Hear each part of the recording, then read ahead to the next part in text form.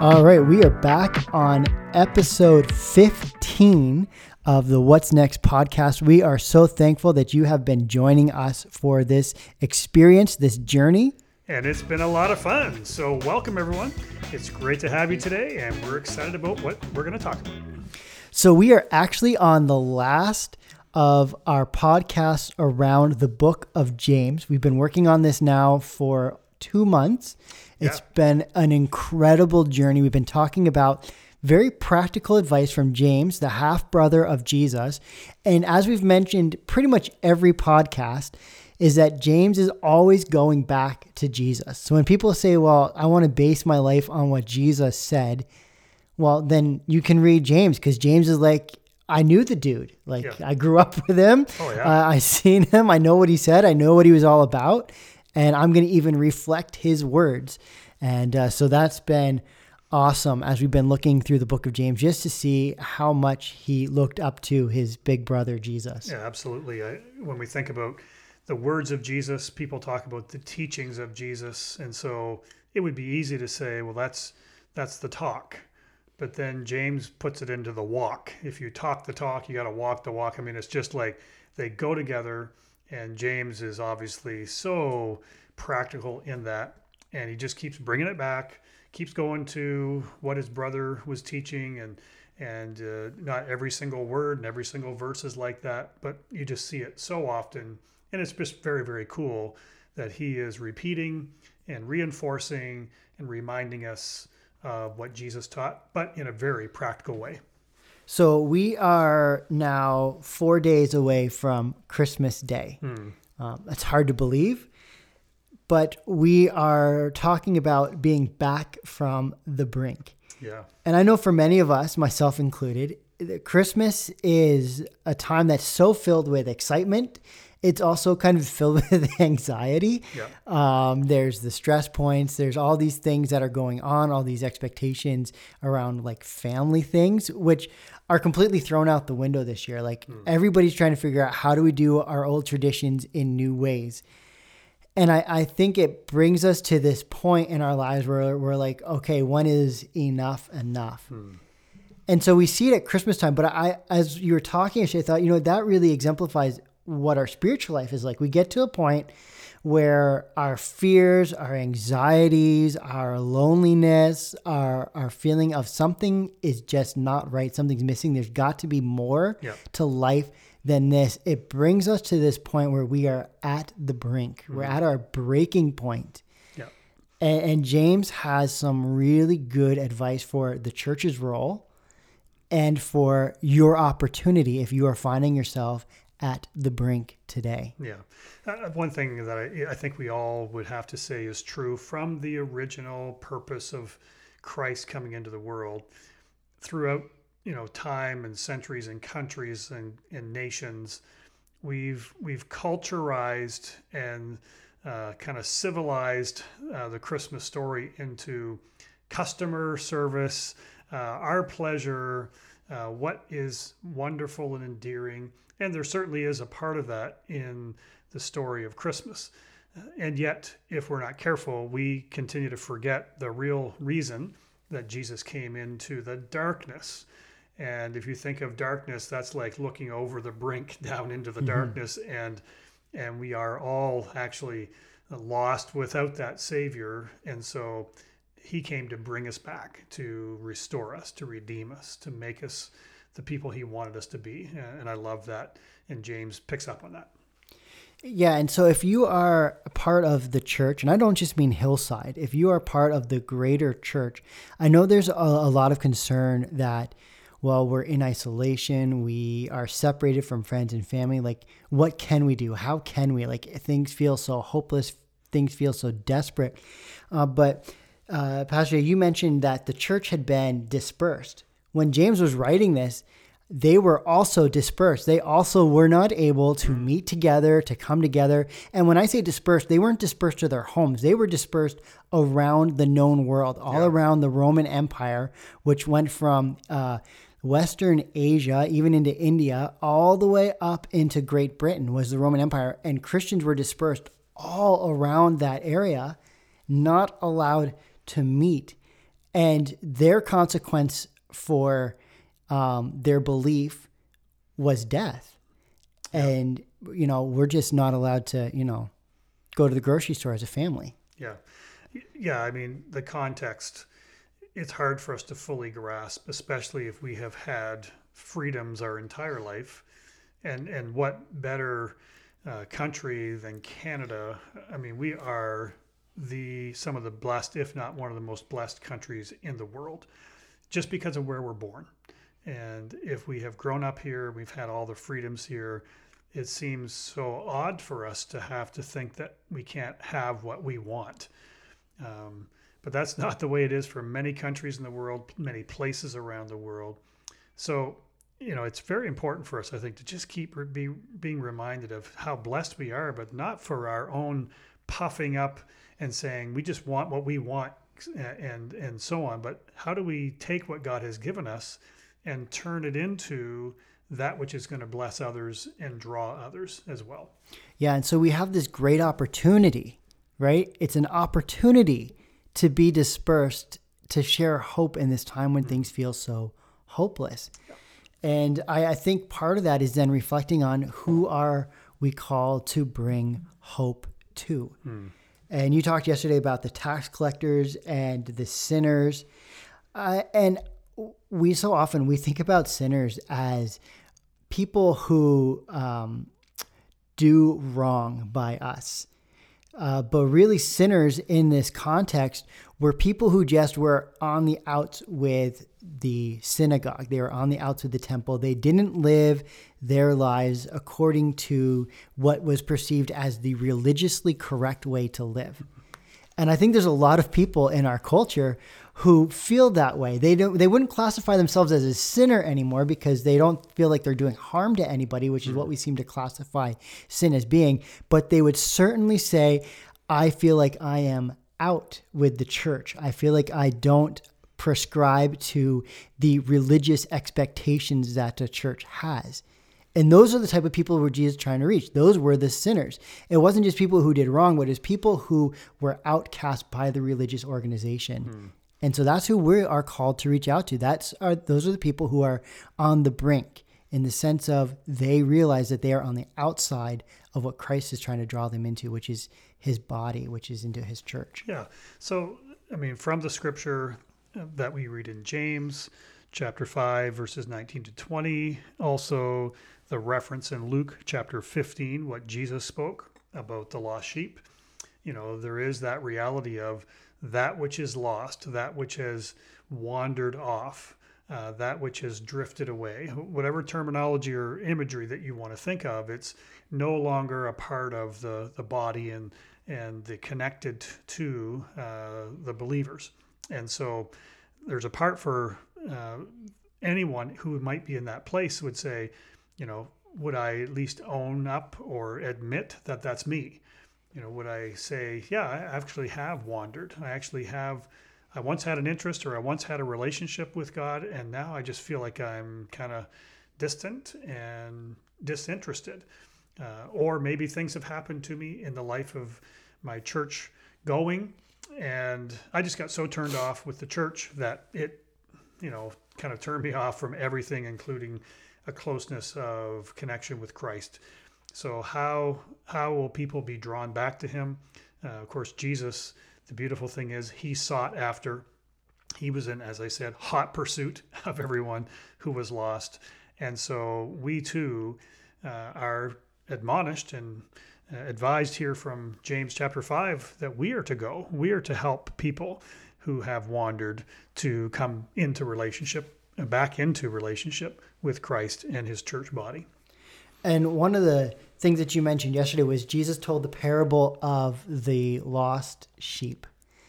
And so when we talk about people who have wandered, I think as Christians, we especially lately, we've gotten in this feeling of woe is us because the world is turning against us and there's more of them versus us.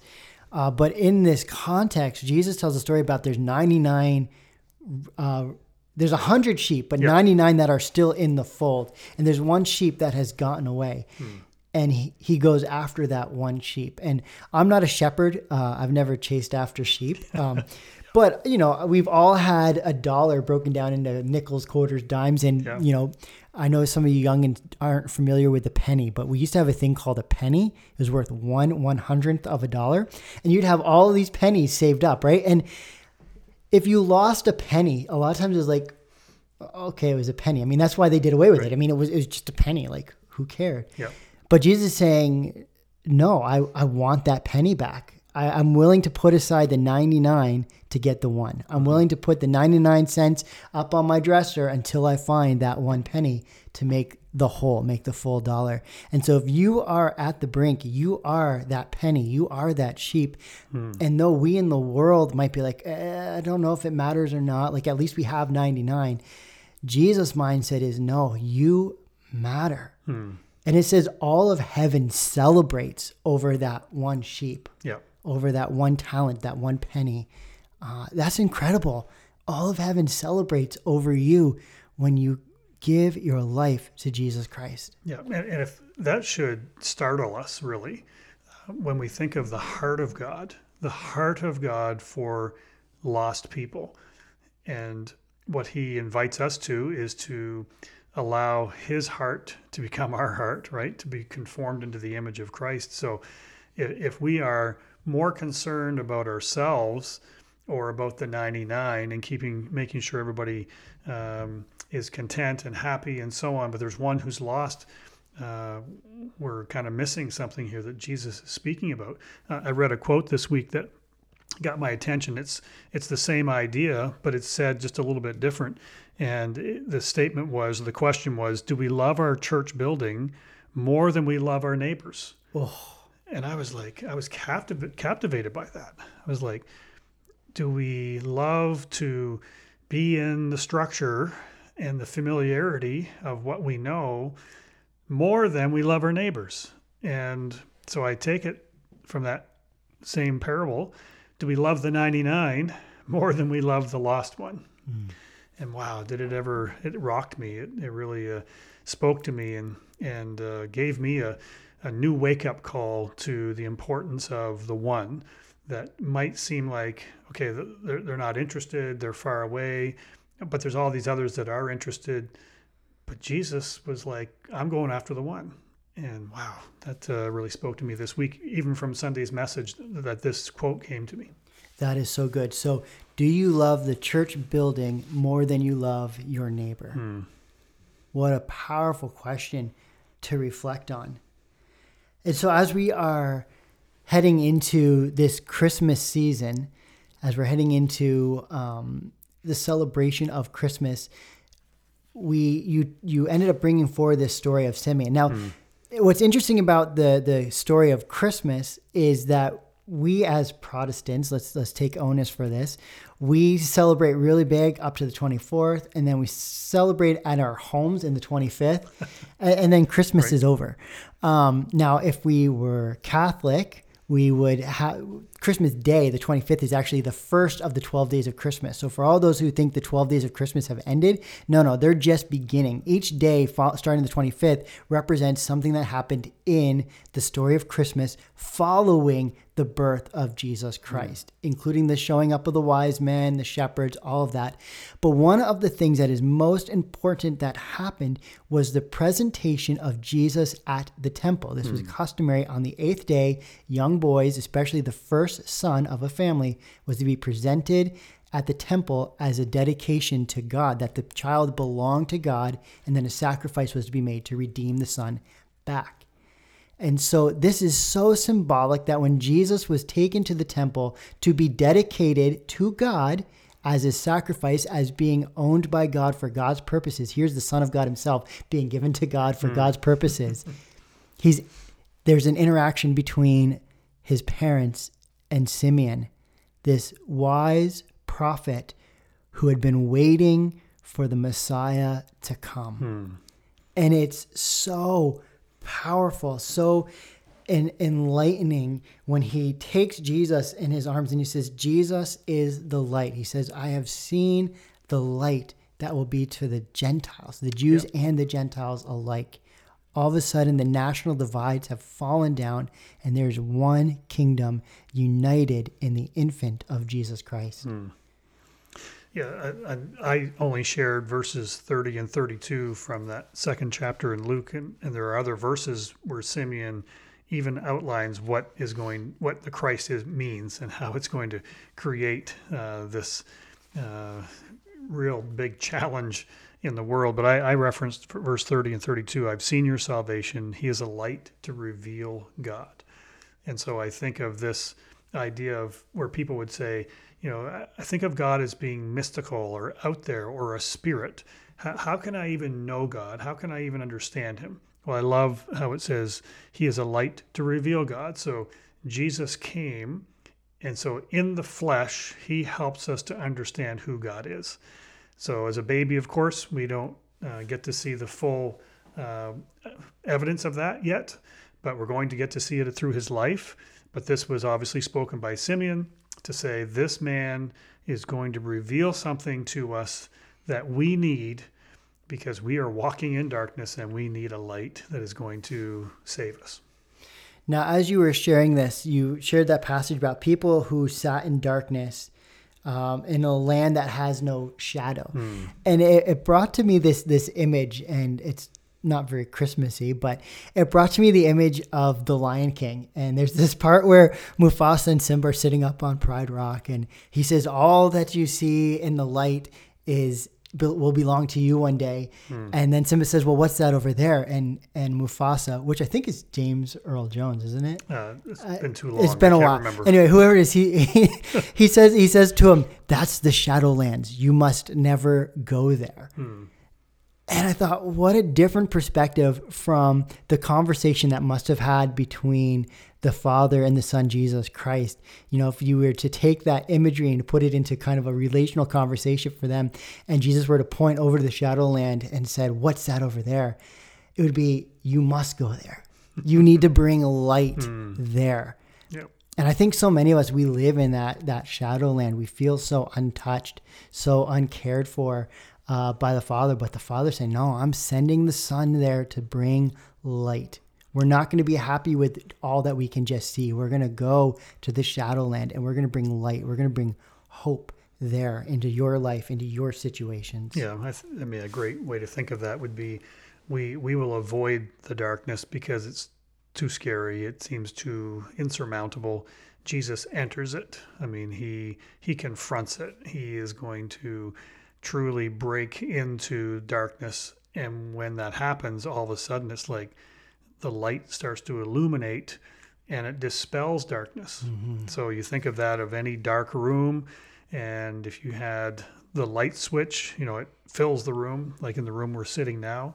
But if you had, say, a flashlight or a candle or light on your phone, I mean, there's a part where it doesn't maybe dispel as much, but of course, the magnitude and the power of the Christ is that he dispels darkness. And so if we are willing to accept that, we're going to find darkness continuing to be pushed back in our lives.